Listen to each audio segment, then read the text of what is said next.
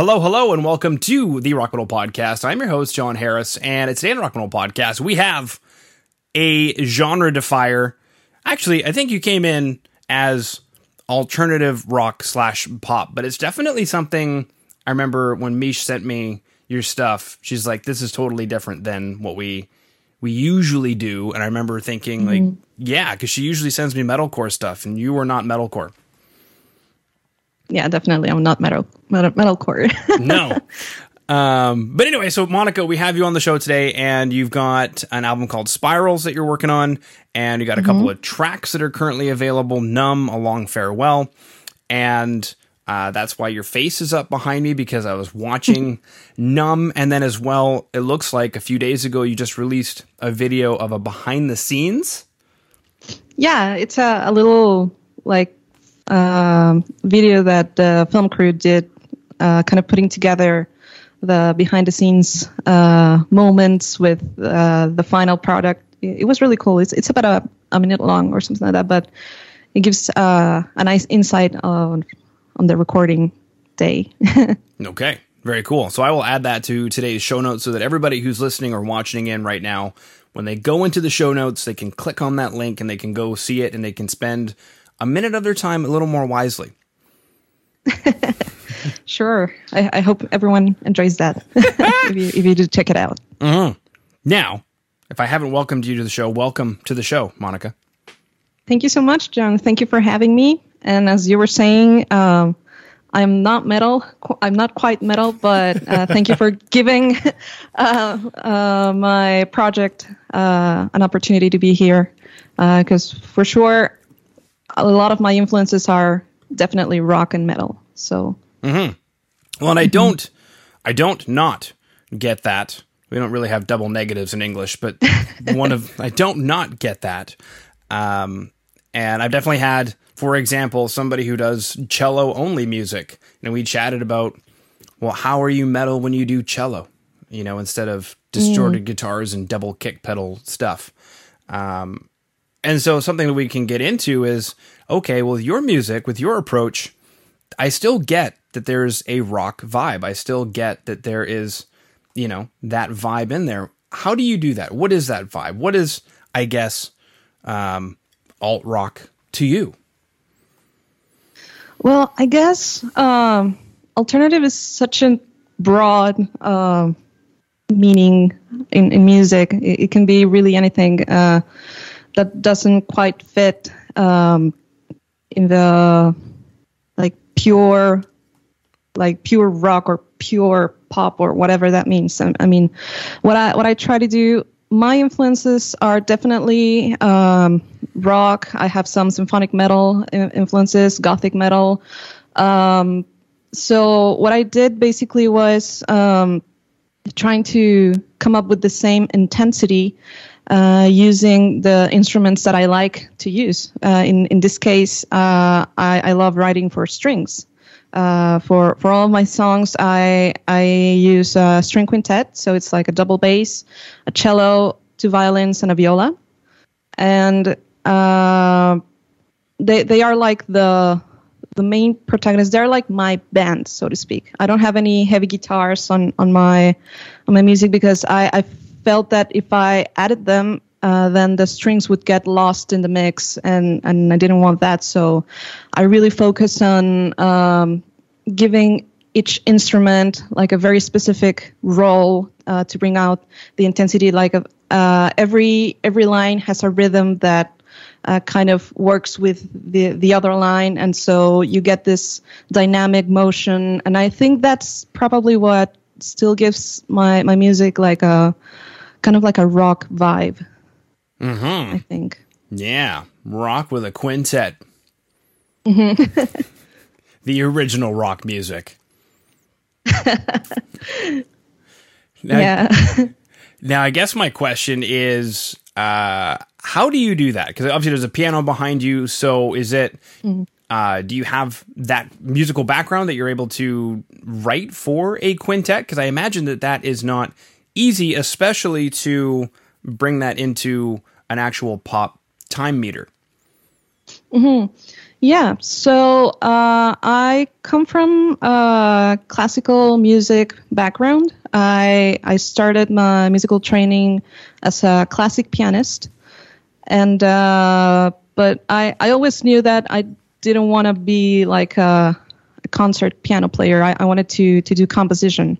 I love writing music, and so I spent about 5 years in a conservatory, and then I went to Berklee College of Music in Boston. There I did like a film scoring major because I love film music and I love films and all that. So I think all of that training and education definitely helped me out to bring this vision to life, to be able to write for these instruments and have the experience of working with musicians closely and have that feedback on my writing and improve each time. Uh-huh.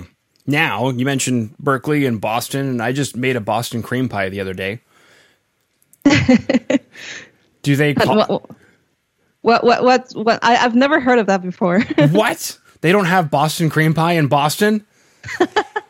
I mean, I don't remember seeing it. What does it have? It is a sponge cake with a vanilla custard in between in between the layers of the cake. Usually, the way that I made it anyway, but you don't have to, is that there is rum in the custard. And I also soaked the cake in rum, like not like so it was wet, like a tres leches, but not as wet as that, but definitely got some rum into the cake, and then into the custard, and then there is a chocolate glaze of some kind, which could be a fondant, like a loose fondant, not a rolled fondant. It could be. I just made a chocolate glaze with some rum in it. And you just pour it over the top, and it's like the original naked cake because you just let the chocolate glaze swoop down the sides, but you don't cover the sides or anything. And the other crazy thing is that it's a misnomer because it's a cake and it's not a pie. And actually, it may not have actually been invented in Boston either, but it is in the annals of classic cakes where like, this is a classic cake. You don't mess with it. This is the recipe. And from that, a lot of people are familiar with like Boston cream donuts, where you take a vanilla donut and you stuff it with like pastry cream or Bavarian cream or some kind of cream, and then coat it in chocolate. And then a lot of people are familiar with that, or an actual pie, which is like a pie crust with, I think, some kind of chocolate filling and then some whipped cream on top or something. It's been a long time since I've had that kind of Boston cream pie, but I went to culinary school, so I learned about some classic cakes, and that's one of them. And I was craving one the other day, and I made it, and you brought up Boston, and I thought this would be a great opportunity to talk about Boston cream pie. Yeah. Oh, I have to try it sometime. Because in my mind, I was hoping you'd be like, oh, it's so good. And then we would talk about it, but that didn't happen. Sorry to disappoint you. Very disappointed. So I will stop being disappointed. Let's talk about film scoring. And that's kind of a fun one because obviously if you've got the budget, you actually have a real orchestra, but how many films these days have budgets? So it's one guy with a keyboard and Cubase kind of thing. What do you look for in a film score? Who excites you the most in terms of film scores? Well, I'm a big fan of Hans Zimmer, for sure. And not only his music, but also his approach to storytelling. In each film that he does, he knows that the most important part of everything is the story. And it's such an abstract process to turn, what you see, the emotions that you see into music, something that is not visual, but it has to be there with what's going on screen. So yeah, I really like his work. He was one of my first influences when I decided to to pursue that line of career, the career path. And yeah, nowadays, well, yeah, it's so tricky. I guess blockbusters and all that will always have some sort of budget to hire like this big orchestra and big studios. But I think what's interesting right now is that we have so many tools that allows us to kind of experiment with sound and do a little bit of, hybrid scores with electronic elements and orchestral elements. And I don't know, I think it's also an advantage to have all those equipments in your home studio. So that way, maybe if you do have the budget, you can still play around a little bit in your home studio, and then when you're sure of what you're trying to convey with the instruments and everything, then you can save some time and just go right to the recording room and with a solid idea of what you want to do. Mm-hmm. You mentioned storytelling, and I was able to watch Hans Zimmer's masterclass, so I know what you're chatting about because he spends a lot of time talking about storytelling, conversations, call and response, all these sorts of things. How do you do that in the songs that we're hearing now? Like Numb, for example. Numb, for example. So, and that's a really good example because Numb, basically what it talks about is this very dark time in my life where I was in like a state of constant anxiety. And all of these songs in general of my album talk about that period in my life when I was struggling with mental health.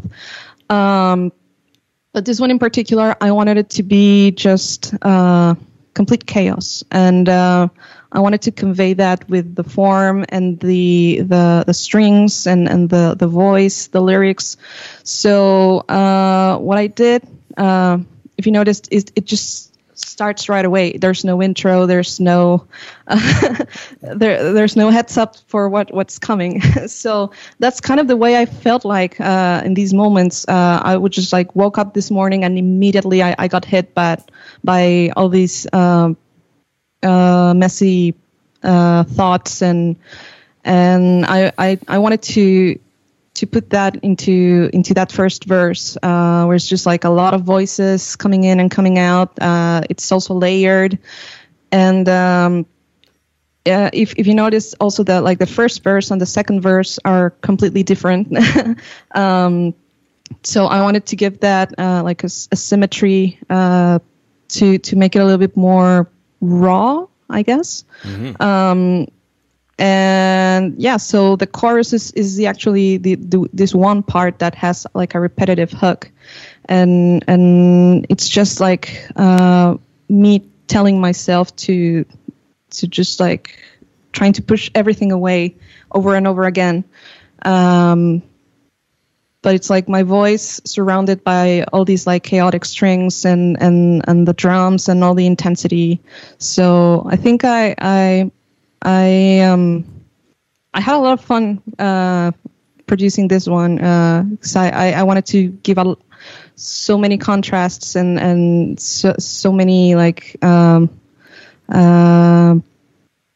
experimentation with my voice and what I could do with strings and form and all that. Mm-hmm. And what's interesting in my next question is you mentioned a lot of chaos and trying to push things away, but the track is called Numb. And is numb a chaotic emotion, or how did that translate to numbness? Yeah, so at that point in my life, I saw numbness as a shield, because everything was so like happening so fast in my head, and I felt really, really bad every single day. So I just became super tired and wary of feeling like this all the time. So I just wanted to feel nothing. It was like to make everything stop for a second so I could take a look at myself and see what's going on without feeling all these overwhelming feelings of depression and anxiety. So it's basically, I know it's kind of contrary to a lot of the other songs I know that are called numb, because usually you want to feel something, but in this case it's a little bit the opposite side of the coin. It's numbness as a shield. Feeling nothing was good at that moment in time. Yeah, because you mentioned just constantly pushing things away, and then we're using also the metaphor of a shield.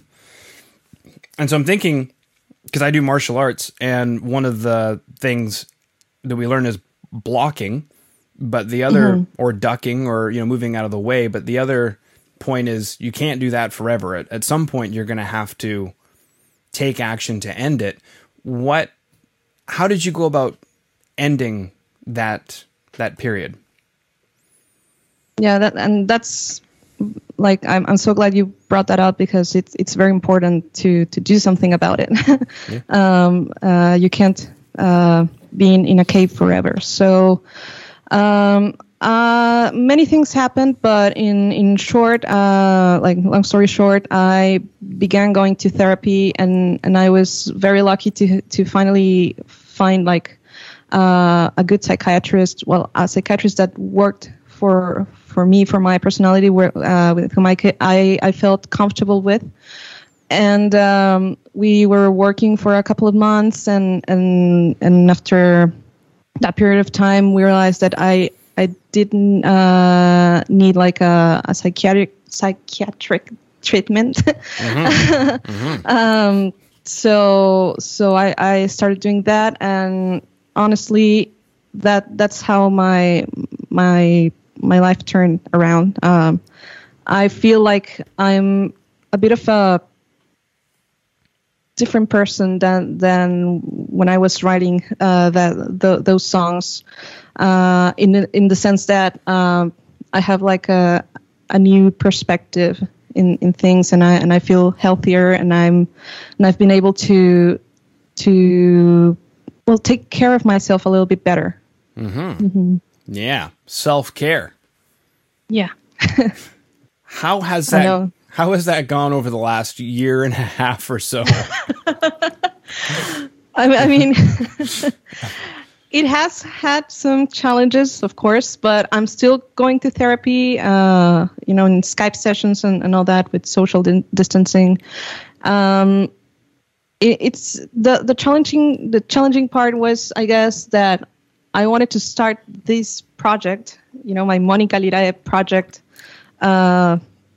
in the middle of a pandemic. So that was that's kind of the only frustrating part, I feel, that because I cannot do live gigs, and there's so many things I can do to actually promote the music I'm putting out there.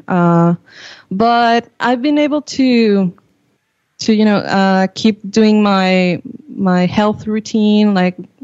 Besides therapy, I do a little bit of home workouts every day, and I cook, and I try to eat healthy as much as I can. And when I don't feel like it, my train of thought is always just do the bare minimum, so you can get through the day and feel okay with yourself. That surprisingly, it has worked pretty well. Yeah. Well, some of the time. Yeah. Well, I think what's great is that you mentioned things that on the surface level don't really seem that deep. Okay, so you're doing some working out at home, and okay, so you're doing some cooking, but it makes a massive difference. Yeah, it really does. And right now it's been a little bit more challenging because when the pandemic started, I was living with my family, but right now I'm living on my own with my 2 cats. So, ooh, cat lady. Yeah, my cat lady. I'm a cat lady. But fortunately, I've been able to, stay in touch with some friends online and all that. It's so important to still have those connections in these times where we cannot see each other that much in the physical realm. Yeah. How do you say crazy cat lady in Spanish? Señora de los gatos. That makes sense. I mean, yeah. I noticed you left the word crazy out of there, but I get it. Yeah. Señora a los gatos. Señora loca de los gatos. Señora loca a los gatos. I don't know. I like señora De los los gatos. gatos. De los gatos. Mm-hmm. Okay. Perfecto. Sweet. So we chatted about film scoring. We chatted about Hans Zimmer. We chatted about Boston Cream Pie, which was an epic fail. Boston Cream Pie. Yeah. Maybe there's a bakery around you that makes them. That would be fantastico. You walk in looking for Boston Cream Pie. You walk out with tres leches. Yeah. Which I now want to make a tres leches cake, which my wife will be very happy about. I make a lot of it when I do, so I don't like to make it, and I always want to share it. And my wife I've never seen her get so selfish before, but she's like, no. My cake. My cake. Like, it's an army of cake. We could feed the neighborhood with that. No. We are not feeding the army with it. Chatted about the album Spirals. We chatted about the track Numb. We chatted about the behind the scenes video that people can take a look at. So if you go to today's show notes, you can click on the link for the music videos for Numb and then the behind the scenes video for Numb. We chatted about finding a good therapist, cooking for yourself. Man, oh man. It's I could go on for a couple of days about that because the amount of processed, non-necessary crap that goes into most food if you don't cook yourself. It's like tricking your body into thinking that you're getting nutrition, but you're not. And, yeah, you know, so many like raspberry things are just colored red with citric acid. So you think that you're getting raspberry, but you're not getting any of the benefits of a raspberry. And there's benefits. It's so good. Okay. Yeah. Even a real Boston cream pie. I'm going to tell you right now. Yeah. You get good chocolate in there. There's antioxidants and endorphins and all kinds of positive things. Not saying that cake is good for you, but if you make it yourself, at least you know what's in it. That's true. And the rum. And the rum. And the rum. Get a nice, good rum. We got Boom Boo, which we decided to try. And I could taste the sugarcane in it, which was fantastic. Nice. Yeah. So many. I bet it works so well with the cake. It does. It had, from the aging, it had a little bit of vanilla flavor to it as well, which helped a lot. Nice. Yeah. And then, that was a big thing for me because booze a lot of times just tastes like burning, but if it's really good, you can actually taste where it came from, and I could taste it. I could taste the sugar cane and the terroir, so that was fantastic. What else we chat about? Strings, quintets, taking quintets and moving them into a pop meter, because that's a good question. How do you do that? Because classical music is on between this tempo and this tempo on a feel, whereas pop is very much like, nope, we're at 120 and you're going to stay there. So how do you do that? How do you get the emotion into that? It's a nice challenge, but I figure that most of the time the key is rhythm. To make subdivisions and play a lot with some of ostinatos, or I always there was this one time that I did like an orchestral and choir arrangement of, I don't know if you've seen this, the opening song for Teen Titans, and since I didn't have any drums or guitars or like the rhythm section elements, what I did was like delegate those subdivisions and rhythms to the strings, and it really makes the song move forward. So I think that's the key, rhythm, for sure. I think if you did that, you did BER covers. Speaking of Teen Titans, you did some BER covers with that. That'd be great. BER? Yes. What's that? I guess it depends on how deeply you watch Teen Titans, but there's a band that was created for Teen Titans, and they show up every now and again, and they have a couple of songs that have become like cult classics amongst some of us who watch way too much Teen Titans. And it might just be Teen Titans Go, if there's a difference. Oh, no, I was talking about the 2000s Teen Titans. Oh, okay. No. Yeah. Different story. Different thing. I'm sorry. No, but that's okay. I watch a lot of Teen Titans Go because of my son. Yeah. I mean, I'm just glad that they're still out there, because I really liked that cartoon when I was growing up. Yeah. For Halloween last year, which we didn't do because of obvious reasons, maybe we'll do Halloween this year. Who knows? But we were going to do Teen Titans Go. So our dog was going to be Beast Boy. And then my wife was going to be Raven. My daughter was going to be Star. And then Gabriel, who was he going to be? I think he was going to be Robin. Mm-hmm. And we were just going to be the whole troop. I was going to be Cyborg. That's so cool. That's so nice. Yeah. Like family goals right there. Mm-hmm. That's right. Cool. Is there anything that I missed, Monica, that you wanted to chat about? You wanted to plug? You wanted to get out there? Well, I guess not. Well, I still can't talk a lot about the whole album, Spirals, basically because I still don't know when it's going to be out there. But for sure, the four of the five singles I have out there are part of the album. So you can get a general idea of what it's going to be like. So